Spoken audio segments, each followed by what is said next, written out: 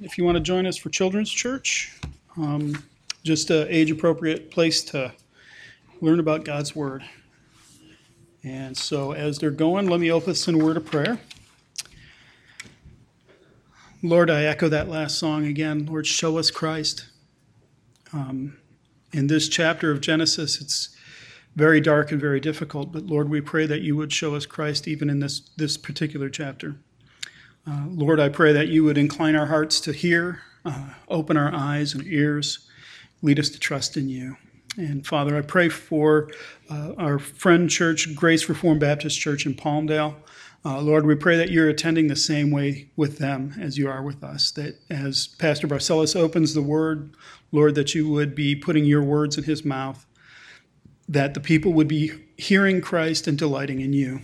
And Lord, I want to pray especially for Richard as he's getting ready to go to Kenya to teach homiletics. Father, I pray that you would go before him and prepare a place, prepare a way for him, that his time with the Kenyan pastors would be a blessing, and that your church across the globe would be strengthened by his ministry.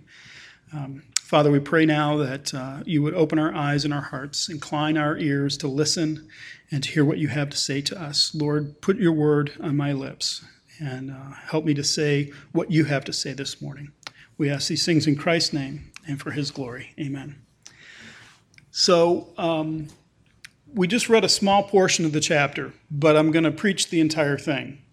It's a difficult chapter, and if you remember last week, we were talking about Joseph, and we were really focusing on what happened to Joseph. He has now disappeared, hasn't he? What the last we saw of him was he was taken out of a hole, sold to traders, and marched off to Egypt, and that's the last we heard, is he's gone. And so now imagine you're reading this for the first time, you get to this chapter, and it's like, wait, is that it? We're done with Joseph? Because this entire chapter is about Judah and his family. But we're not done with Joseph. We know that because we've been through this before. So we know we'll get back to Joseph. But this chapter is an interruption in Joseph's story. I mentioned that last week. It's just all of a sudden blatant change. And if you read through the story, what you find out is Judah goes and he gets married, and he has 3 children, and his children grow up and they get married.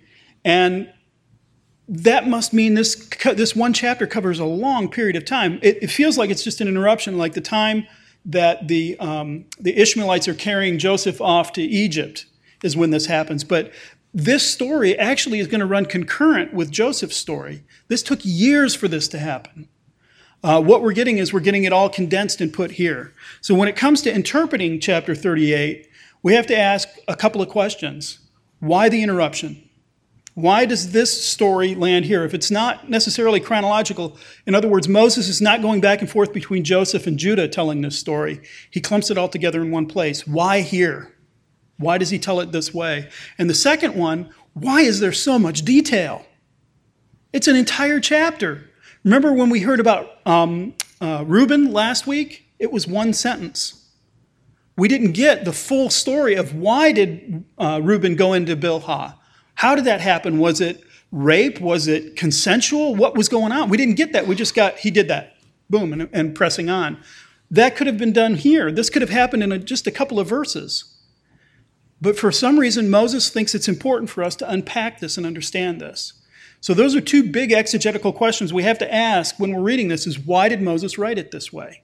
Why did he spill so much ink? Why did he take up so much room on the page? And so that's one of the questions that we're going to have. The other one was, we sang it, show us Christ. Where is Jesus in this story? I mean, this is one of the blacker parts of Genesis. Where is Jesus in here? So hopefully that's what we'll get this morning. We'll come back and we'll find those things. So the way the story works is there's 10 verses at the beginning, 11 verses at the beginning, which are kind of telling a genealogical story, who was born to who and where they came from.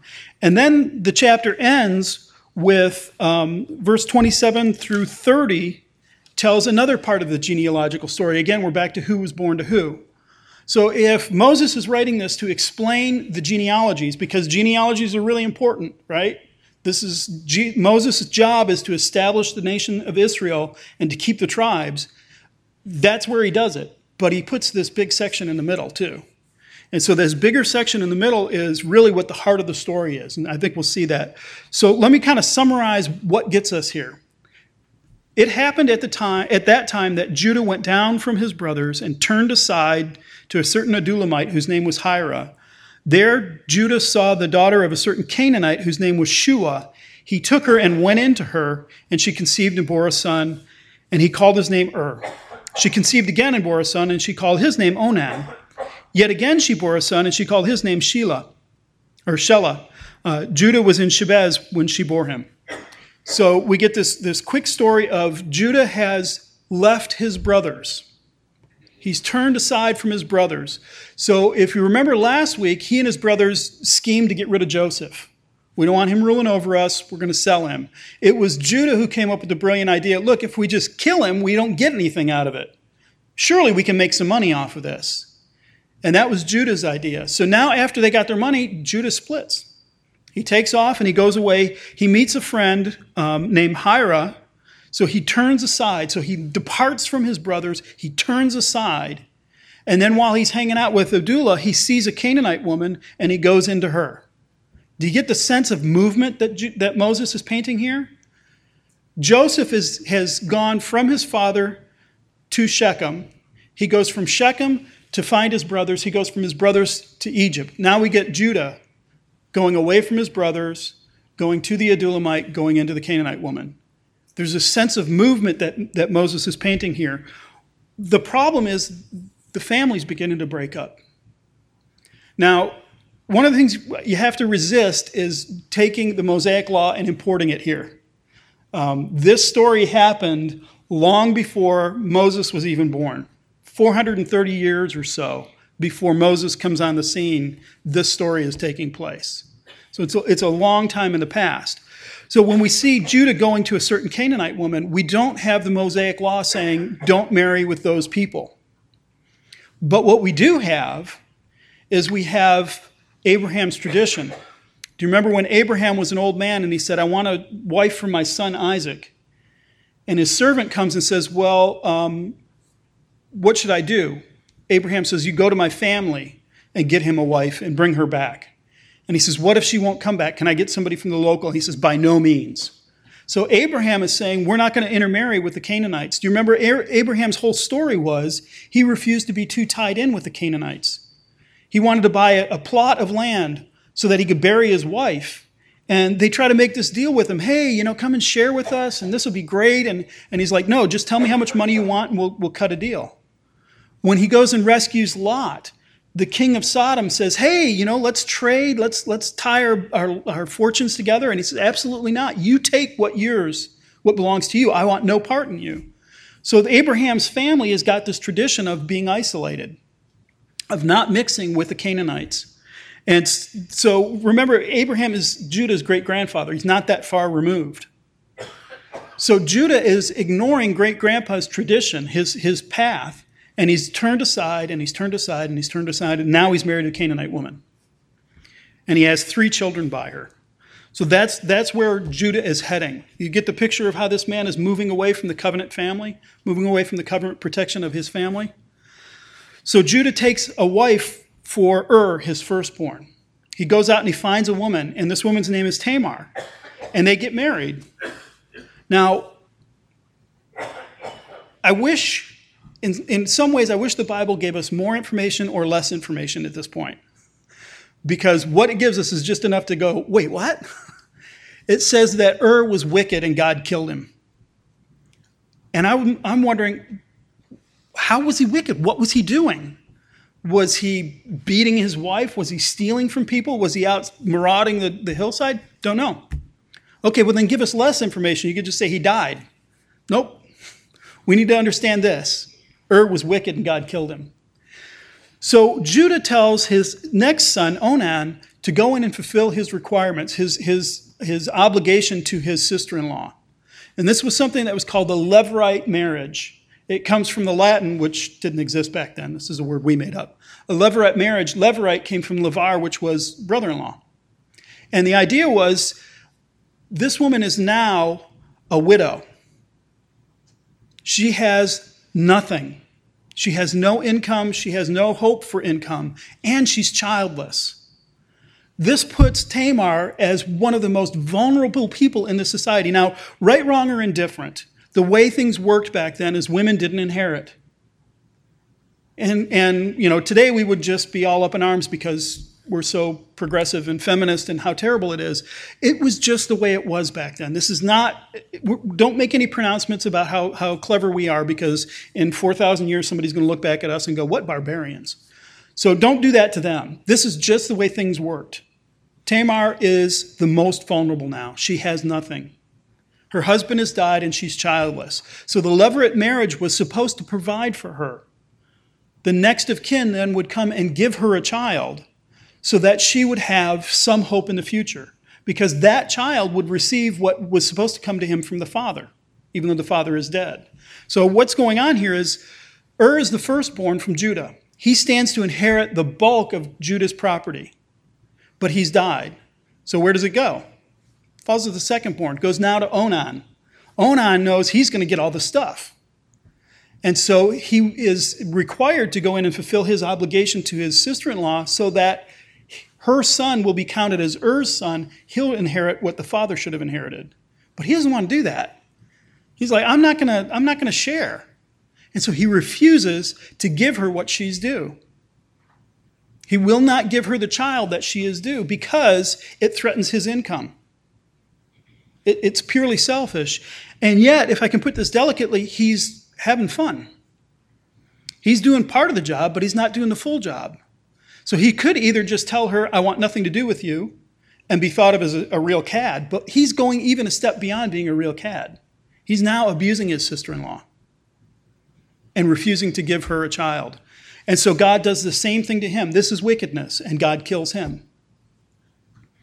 So that's the problem that Onan has, is he refused to provide for his sister-in-law. He's not taking care of her the way he should. Now the youngest, Shelah, is too young. And so Judah says, here's what we'll do. Shelah's too young. Go live with your father until he's old enough, and then I'll give him to you in marriage. So do you picture like a 38-year-old woman and a 12-year-old at this point? That's because we're thinking in Western terms. Tamar, when she married was probably in the neighborhood of 14, 15. They would marry just after puberty often. So she's a young woman. And so she's probably no more than 17, 18, 19 at this point, and she goes and lives with her father. Shelah is maybe 4 or 5 years older or younger than her.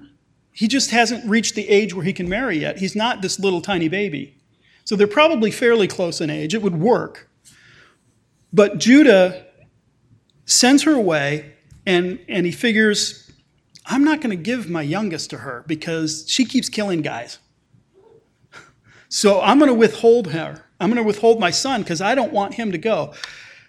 Stop on this for a second and think about this. First of all, what did Moses tell us about That he married a woman who kills people. She's a mass murderer. No, God killed him because he's wicked. What did he tell us about Onan? God killed him because he's wicked.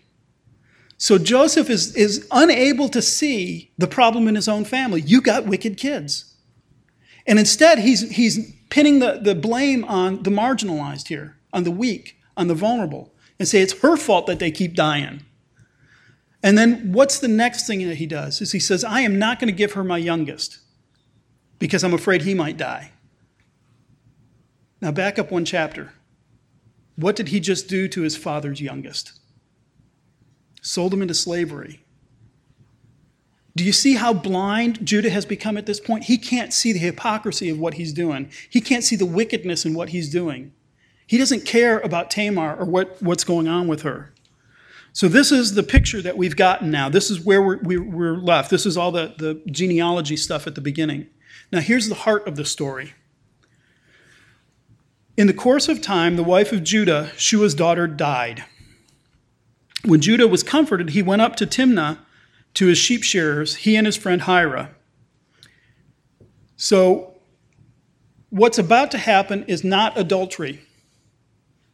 Judah is a widower. His wife has died. He's gone through an appropriate period of mourning, and now it's time to go take care of the flocks. So he and his sheep shearers and his buddy Hira head up to Timnah to go shear sheep. So as they're heading out, word gets back. And Tamar was told, your father-in-law is going up to Timnah to shear sheep. And she took off her widow's garments and covered herself in a veil, wrapping herself up. And she sat at the entrance of Enaim, which is on the road to Timnah. For she saw that Shelah was grown, and she was not given him in marriage. So Tamar goes, wait, the kid's old enough, and he's not coming my way. And so she comes up with this plan. I'm going to wrap myself in a veil, not wear my widow's garments. I for some reason, I picture black robes. I don't know if it was or not. But it was some sort of designating robe that she put on to designate I'm a widow. She takes that off, she puts on a veil and covers her face and sits in the city gate at Timnah at Enaim because she knows that that's the road to Timnah. And so that's where she is. When Judah saw her, he thought she was a prostitute, for she covered her face. He turned to her at the roadside and said, come, let me come into you. For he did not know that she was his daughter-in-law. She said, what will you give me that you may come into me? He answered, I will give you a young goat from my flock. And she said, if you give me a pledge until you send it. He said, what pledge do you want? And she said, your signet, your cord, and your staff in your hand. So he gave them to her, and he went into her, and she conceived. And she arose and went away, taking off her veil. She put on the garments of her widowhood. So look at this from Tamar's position. She knows her father-in-law is passing through. What can she do to snare her father-in-law? She can pretend to be a prostitute because that's the kind of man her father-in-law is he can't walk past a prostitute without stopping. So she is not there to prostitute herself to other men. She's there for one purpose. I'm watching for Judah to come by because I know he's going to stop. And what she's hoping here is to become pregnant by him because she still wants to keep her relationship within the family. And he's not given me the youngest, so I need a child or I'm in desperate straits. If I don't have a child, I have no way of sustaining myself. And I want this family owes me. And so she tricks her father-in-law into impregnating her. And then she takes off. Now, she took his signet, his staff, and his cord. That might well have been one thing. When you think of signet, what do you think of? I always think of a ring. It probably wasn't a ring. This was probably just a round cylinder that had his symbol in it so he could roll it in the wax and stamp it. But the fact that he had a signet and a staff and a cord meant he was a very rich man. He was a powerful person. This was not something that everybody just carried around. Not everybody needed a signet. They wouldn't be making big deals. So this is a symbol of his wealth, a symbol of his prosperity. And that round thing might have been part of the staff. He might have just rolled part of his staff, and the cord would just be the ropes hanging off of it. So he leaves that with her, and he says, okay, you hang on to this. When you get the goat, send that back, and we're all good. Transaction's done. So she instead goes back to her father, puts on her widow's clothing, and sits down, waiting. So when Judah sent the young goat by his friend the Adullamite to take the pledge back from the woman's hand, he did not find her. And he asked the men of the place, where is the cult prostitute who was at Enaim at the roadside? And they said, no cult prostitute has been here. So he returned to Judah and said, I have not found her. Also the men said, no cult prostitute's been here. Judah replied, let her keep the things as her own, or we'll be laughed at. See, I sent this young goat, and you did not find her. So what happens is Hiram takes a goat and heads off to pay so he can get the stuff back. Notice that before it was, so he thought she was a prostitute, and now it says cult prostitute. The word there is actually a sacred woman. And the religions of the period, especially for fertility religions, where you'd go to appease some god to make your crop grow or your sheep breed or something like that, incorporated prostitution because this was supposed to incite the gods to make you more fertile.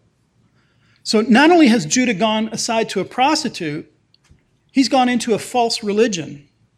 He hired a cult prostitute, as far as he knew. This is how far Judah has drifted. This is where Judah is at in his life. And so he says, well, forget it. She can just keep that stuff as far as I'm concerned. I don't want to be laughed at. I don't want everybody to find out about this. So we'll just call the deal square. And you'll be my witness, Hira. You went and looked for her and you couldn't find her. We tried to pay. We tried to get it back. And so he drops it. Now, about 3 months later, Judah was told, Tamar, your daughter-in-law, has been immoral. Actually, what the word there is, has prostituted. That's the word behind immoral. Moreover, she is pregnant by her prostitution. And Judah said, bring her out and let her be burned.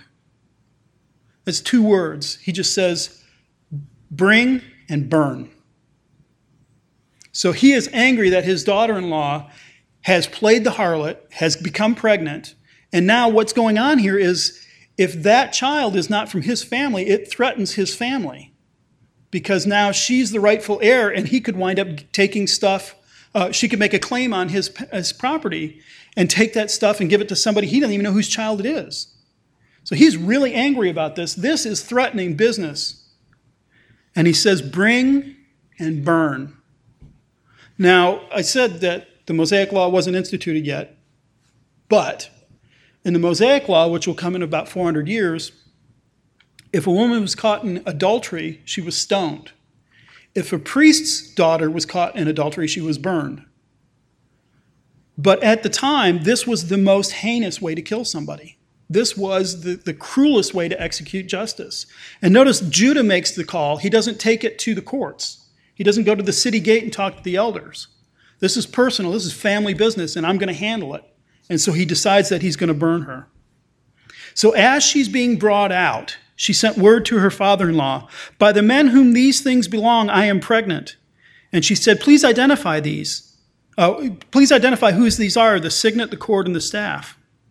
And Judah identified them and said, she is more righteous than I, since I did not give her Shelah, my son, and he did not know her again. So what she does is, she must have had the stuff at hand. I picture the men rushing into her house and grabbing her. And on the way out, she grabs the staff by the door and says, hang on, guys, send this to Judah and ask who this belongs to, because this is the man who made me pregnant. So she is grasping to try to stay alive. And when the symbol gets back to her, she says, recognize. That word for identify, please, is nakar. It simply means recognize. Judah, open your eyes and look at this thing and figure out what this is. And so when it gets back to Judah, he sees it, and suddenly everything unwinds. It all falls apart right before his eyes. She's pregnant. I've done it, and I didn't give her my son. And so what he pronounces is, she is more righteous than I am. Between the two of us, I am more wicked of the two. And he didn't know her again. So he didn't take her as his wife at this point. He didn't know her any further, but he did impregnate her. And now she's going to have children. And she has spared her life by calling him out on his sin. I think this is a huge turning point for Judah. I think this is his moment with God. Because what we're going to see, Judah's going to disappear for a while until there's a famine and the brothers go to Egypt to get food. And when we do, we're going to see a different Judah at that point. But what we've seen from Judah so far has been pretty horrific, hasn't it? It's just abysmal. He is a terrible, terrible person. He's more interested in himself than the weak and the marginalized. He wants to keep his stuff and not give it to the woman who it's due. And apparently he's a rich man. He has huge sheep that he has to take shearers to go get the wool from. But when he's confronted with this sin, when it can't be denied anymore, when the symbol of it stands right before him, Tamar says, recognize. And I'm pretty sure she had no idea what had happened in the last chapter. I don't think she read the previous chapter. This is exactly the same thing they said to Jacob when they tore Joseph's coat with many colors or long sleeves or whatever it was, soaked it in blood. They sent it back to their father and they said, Father, recognize. And now that sin is coming back on him too. It's not just, I've been immoral with my daughter-in-law. It is, oh my gosh, what did I do to my brother as well? This is all piling back up on top of him at this moment. He's beginning to recognize and be broken by what he's done. That's why he would turn to her and say, she's more righteous than I am. It's a confession of guilt. It's a confession of his sin. Tamar is more righteous than Judah, and Judah is broken. We'll finish the chapter in a minute. I'm going to hang on to that for a bit. What does this got to do with us? Remember, that's where this goes, is how does this tie into Jesus and what does this have to do with me? 2 Timothy 3:16 says, all Scripture is inspired by God and is profitable for teaching, correction, reproof, for training in righteousness, so that the man of God is equipped for every good work. That includes Genesis 38. So how is this helpful to us? I think there's a couple of different ways that this can help us. First of all, when we go back to this time period, who are the people of God? The sons of Abraham. Not just the sons of Abraham, the sons of Isaac. Not just the sons of Isaac, the sons of Jacob. This is God's people. Even Judah, this wicked, terrible man. Even Reuben, who slept with his father's concubine. This is God's people. So the question is, how are we connected with them? What are we today? We are God's people. Does God change through any of this? Our God is the same God yesterday, today, and tomorrow. So when we look at this, we can say, how is God dealing with his people at this time? God is not happy to leave Judah where he is. Now you notice that was wicked and God killed him. Onan was wicked and God killed him. Judah was wicked and God didn't kill him. God has a purpose. He's taking this somewhere. And so when he has purpose and he works in his people's life, how does he do it? Well, the way he got Judah to recognize his sin was elaborate. This is years worth of work in Judah's life to get him to the point where he would see his sin. So that Tamar would call him out. And so at that moment, all of the stuff would come crushing in on him. And he would realize what a terrible, desperate situation he's in. This is how God would work in this point in covenantal history. This is the time between Abraham and Moses. The law wasn't there yet. The Abrahamic promise was, and there were just a few little rules that they knew. But if we learn anything from Romans 1, we learn that God has put on the heart of all men, everybody, a sense of right and wrong. So Paul says, when the Gentiles do what is according to the law by accident, they either accuse or defend themselves. There comes a point where you know it's wrong or it's right. And because we're sinful, broken creatures, sometimes that gets eclipsed and the wrong turns more wrong, or the right is just accidental and we stumble upon it. But Judah has a sense of what he's doing is wrong. Where does that come from? It doesn't come from the law. The law hasn't been given yet. It comes from this general sense of right and wrong that God has built into history, into people. And that's this point in covenantal history. That's how God is shaping his people, conforming them into the kind of folks he wants them to be, is by these external circumstances. These fairly elaborate external circumstances are shepherding Judah into being the kind of guy that God would want him to be. Well, what about the next phase of redemptive history? When the law comes, Moses comes and he pronounces the law to the people. Now he's still using external circumstances, but he's also given them a codified law and said, this is how it works. And what we see from Galatians is it says that the law was a tutor. It was a child tutor, mentor, to lead us to Christ. It didn't affect the heart. What he says in Romans is the law could not change the heart. It couldn't deliver what it demanded. It demanded righteousness, and it couldn't deliver that. But it was this external framework that was put around them to shepherd them and to lead them into the position where they were supposed to be, to make them the kind of people God wanted them to be. That was the function of the law. So God would use external circumstances and he would use his law. Well, we're not under law. We're under grace. You all should say amen at that point. Amen. Thank you very much. We are not under law. We're under grace. So how does God do this in us? How does God work this in us? The idea that we go from being sinners to more conform to who God wants us to be, that's called sanctification. The word sanctus means holy in Latin. So when we talk about holiness, we talk about being moved from our sinful position to more conform to the kind of people God wants us to be. How does he do that? Well, he does it through external circumstances. He will be sure your sin will find you out, right? You're not sinning. You're not getting away with it. It will be called out. You will see.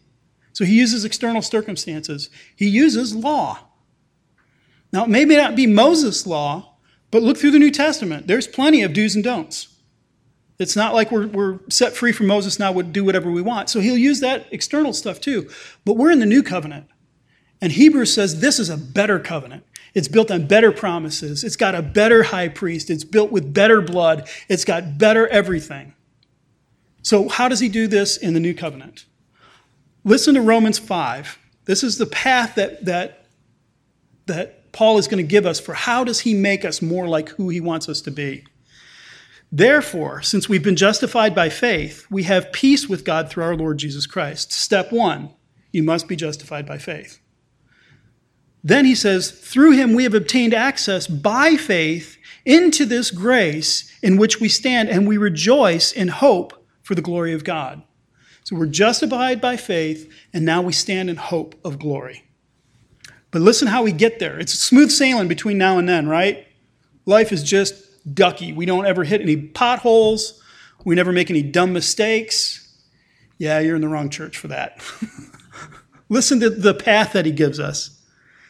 Not only that, but we rejoice in our sufferings. Knowing that suffering produces endurance. And endurance produces character, and character produces hope. And hope does not put us to shame. Why? This is the promise of the new covenant. Because God's love has been poured into our hearts through the Holy Spirit who has been given to us. God's love has been poured into the hearts of new covenant members. Now, what does it mean, God's love? That can go in one of two directions. God's love could be the love that God has towards us, has been poured into our hearts. And I'm going to argue that's true.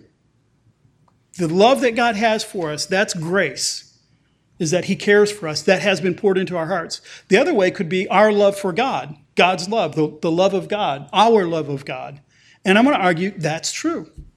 The Holy Spirit fills our heart with God's love for us and our love for God. And that's what produces hope. That's what gets us through suffering. That's what produces endurance. That's what leads us to character, is because we have shed in our hearts the love of God. That's how we become more Christ-like. Before the Holy Spirit came, remember Jesus came and he said, it's good that I depart because if I don't, the Holy Spirit, the Comforter, will not come. At Pentecost, they are all filled with the Holy Spirit, and Peter announces, this is to be expected. Joel told us this was going to happen. God's people will be filled with this Holy Spirit. That's the new covenant reality. Jeremiah 31 says, I will give them a new heart. I will inscribe my law on their heart. Ezekiel 38 says, I will remove that heart of stone and put a heart of flesh in. God promised repeatedly throughout the Old Testament, circumcise your hearts, circumcise your hearts, circumcise your hearts. I will circumcise their hearts. So this is the promise of the new covenant. So how do we grow in holiness? How do we progress? We do it because God fills our heart with a love for him. If you have a father who loves you, would you ever desire to disappoint him? I'm reading a book right now by a man named Benjamin Watson. He's a tight end for the Baltimore Ravens. And he wrote this book about race. But in it, he's telling this story about when he was in high school in the 90s. He was a young black man in a predominantly white school. There was another black kid in school with him, and they start hanging out. And his friend said, hey, dude, you got to check out this tape, and gives him a cassette of what was early hip-hop music by Snoop Dogg. It was the hottest, let's see, how did he describe it? He said it was one of the hottest and roughest songs of the day. And his father, by the way, is a pastor. So he takes the cassette home, And he leaves it in his room. He says, I'll get back to it. I got to go to football practice. His younger brother, who terrorized him, said, oh, let's check this out. Puts the tape in the cassette player, hits play, and turns it up. And Dad gets a snoot full of Snoop Dogg in the 1990s. And listen to how he explains what happened next. He says, all I know is that when I got home, my father was waiting for me. He called me upstairs, tape in hand, and I knew he'd heard some of the music. With anger on his face, sucking his teeth in disappointment, he warned me to never bring filth like that into this house again. It was a moment I'll remember for the rest of my life. Tears streamed down my cheeks as I faced him. It wasn't that I made him angry. It was that I disappointed him so badly. He loved his father. Is anybody else going to find out? That should be in there. He put us in community. But the first reaction should be, I have disappointed my father. I have let my father down. I'm not living up to the ideals that he has. Now, 1990s, that was a long time ago, right? What about the 17th century? Same thought, similar thought. Listen to this. This is from Richard Baxter. He was a Puritan pastor in the 17th century. He wrote something called a Christian dictionary or directory. It was a bunch of how to live kind of things, I think. But this is how he explains it. He says, holiness, remember sanctification is holiness, right? Is becoming more holy. Holiness consists not in a mere forbearance of sensual life, but principally in living unto God. So to grow in holiness is not first and foremost to put the sensual stuff away. It is instead to live unto God, which will require putting that away. That's the other part of it. But the primary force is living unto God. The principle of the heart of holiness is within and consists in loving of God, his word, his ways, his servants, his honor, and his interest in the world. It consists in the soul's delight in God and the ways of God. It is inclined towards him and seeks him to please him. It hates to offend him. The expression of it in our lives consists in a constant, diligent exercise of the internal life according to the direction of the Word of God. So do you see where Baxter is going? He said, first and foremost, it is a relationship to God and saying, I want to know you. Therefore, I put these other things away. I don't want to be involved in those things. So let's take this back and bring Judah back into this and what's going on. Judah is sanctified by God because he is of the holy seed. He is of the holy family, the covenant family at this point. God has a plan for what Judah will accomplish on into the future. And so God, working in the covenant relationship that he has at that time, brings these events about to take Judah to the point where his heart is broken for his sin. And he would look at Tamar and say, she's more righteous than I am. This is something God does consistently with his people, but he does it in the parameters of different covenants. And so Moses, it was intended, the point was the law was supposed to bring conviction of guilt to people, not a sense of righteousness. That's why Jesus is so mad at the Pharisees when we got it figured out. We're so holy, we can judge you. Because they have turned the law, instead of something that was supposed to conduct them to the need of a Savior, into their own external righteousness and never got to the heart. But the new covenant is so much better because God says, I'm heading straight into your heart. I'm going to affect the central portion of you, your desires, your loves, your passions. I am going to touch those so that you will be inclined to follow me, so that you will walk with me. So we're in this time between Jesus' first and second coming, and we're waiting for the redemption of our bodies. We're waiting for the resurrection when the flesh is made new, and now we're set free from sin. But in the meantime, in this covenant dispensation, in this way that God works, what he's doing in our hearts is he's drawing us to himself in a much more intimate and much closer fashion than he had with Judah. So Judah's role in all of this, how does he fit into this? Why didn't God just zap him? Because of what comes next. The last section. When the time of her labor came, there were twins in her womb. And when she was in labor, one put out a hand, and the midwife took and tied a scarlet thread to his hand, saying, "This one came out first." But as he drew back his hand, behold, his brother came out. And she said, "What a breach you've made for yourself." Therefore his name is Perez. Afterward his brother came out with a scarlet thread on his hand, and she called his name Zerah. Is that a bizarre story or what? I mean, this is weird. If a child can stick his hand out, he is not in a position to be born, right? You go head first. So what's going on is these two are wrestling within her womb while she's in labor. And it's not inconceivable. It's not like against the laws of nature that a hand would pop out. But the hand pops out, and a fast-thinking midwife ties a scarlet thread on her. Here's the firstborn. But they're still wrestling, and so the child spins around, and they're jostling for position, and the other one comes out first. Perez. Perez is Hebrew for breach. What a breach you've made. You've pulled your brother out of the way, and you snuck in, you little trickster, you. And so then the other one comes out, and, oh, there's the scarlet thread. Okay. He's Zerah. Perez is the one who sneaks ahead of his brother. Jumps ahead of. Does this sound like the family or what? I mean, really, Ishmael is the firstborn. God says, nope, not Ishmael, Isaac. Isaac has twins, Esau and Jacob. God says, nope, not Esau, Jacob. Now now Tamar and Judah have children, and again, we're having this rotation. The youngest comes first. And isn't that just what happened with Joseph? Reuben squandered his position as firstborn. Judah is apparently going to be the next one, but he's not looking so good. So God sends this message to Joseph: you will rule over your brothers. The youngest is going to rule over his brothers. Well, second youngest, but we'll get there. The youngest is going to rule over his brothers. God is constantly picking the wrong person. He is constantly going against the flow. And thank heavens for that, because I wouldn't be saved if he didn't pick the wrong person. He would have never picked me.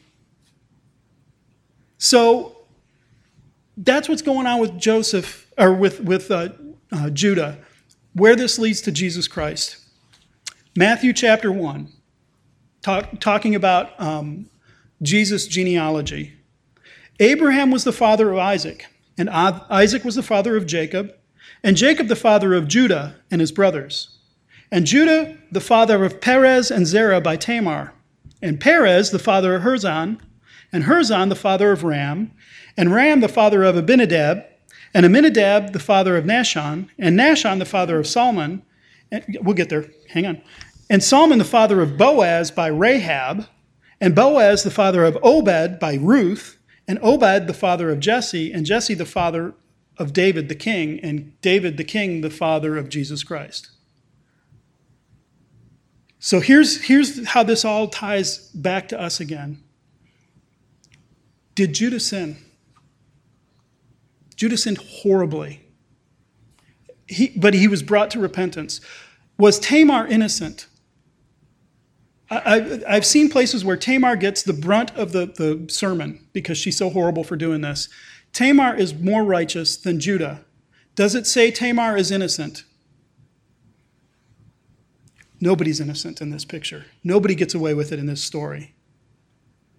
But what God does is God says, I am going to bring a Savior, the promised seed of Abraham, who will save the world. He will be a blessing to the nations. He will come. And I will bring him as I have foretold, even when Judah does this, even when Tamar does this, when Perez comes out first because he wrestled with his, no matter how messed up it is in the middle. I've said it before, God draws straight lines with crooked sticks. And that's exactly what he's doing here. Even though this is all happening, eventually it's going to bring Jesus. And when Jesus comes, Jesus will take the burden of all of this sin.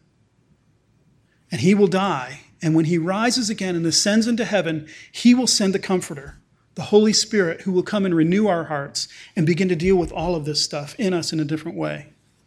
So that's the how it ties into us. Where does Jesus come through in this? Why does this interrupt Joseph's story so badly?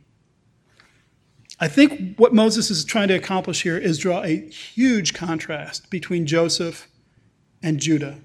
As I mentioned at the beginning, Joseph is moving away from the family, Judah is moving away from the family. But what we're going to see Joseph do is be righteous. Now, I'm not saying Joseph never sinned. There's plenty of biblical evidence that everybody sins. But in his story, as Moses tells us, there is no sin. We never get Joseph doing anything wrong. And it's not because Joseph is perfect in this, immaculate conception and born without original sin or something. I'm sure he messed up. But the story is designed to contrast us with Joseph, or with Joseph with Judah. Judah has just committed sexual immorality. What we're going to see next week is Joseph refuses to. There's that contrast between the two. So where his brothers are failing, Joseph is going to succeed. Where we have failed, Jesus is going to succeed. This is that picture, that parallel between the two. It's not accidental. So, how you doing, Saint? How we doing with sin when it comes up? The temptation to lie or aggrandize or just steal a little bit or whatever it is, lust, whatever that thing is that comes up in your heart, how you doing?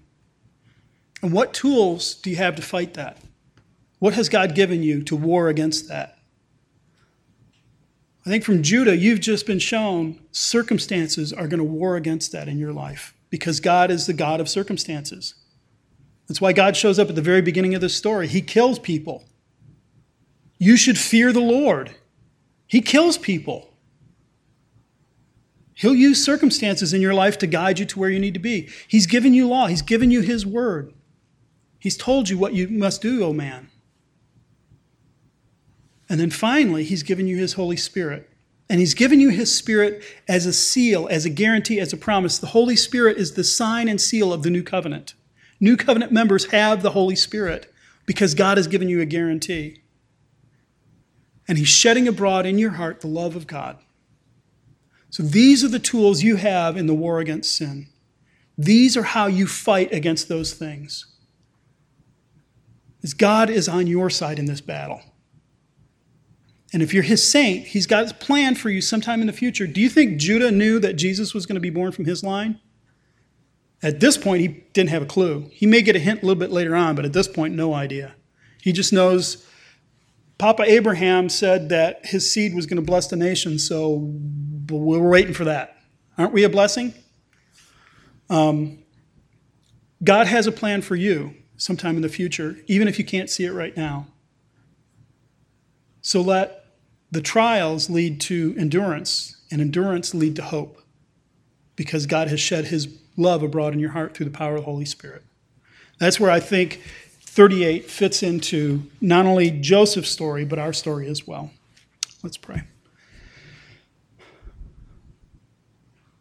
Lord, we pray that you would accomplish your purpose in us, that you would conform us to the image of your Son who you said, in whom I am well pleased. So, Lord, I pray that we would become more and more like Jesus, that we would become well-pleasing to you. Lord, would you fit us for the battle against our sin? Would you fit us for the times when temptation comes? Lord, I pray that you would spare us from gross sin, the kind of sin that we see in Judah. Lord, have mercy on us. And we pray that you would glorify yourself in us so that Jesus' name would be thought much of. Lord, we ask all of these things in his name. Amen.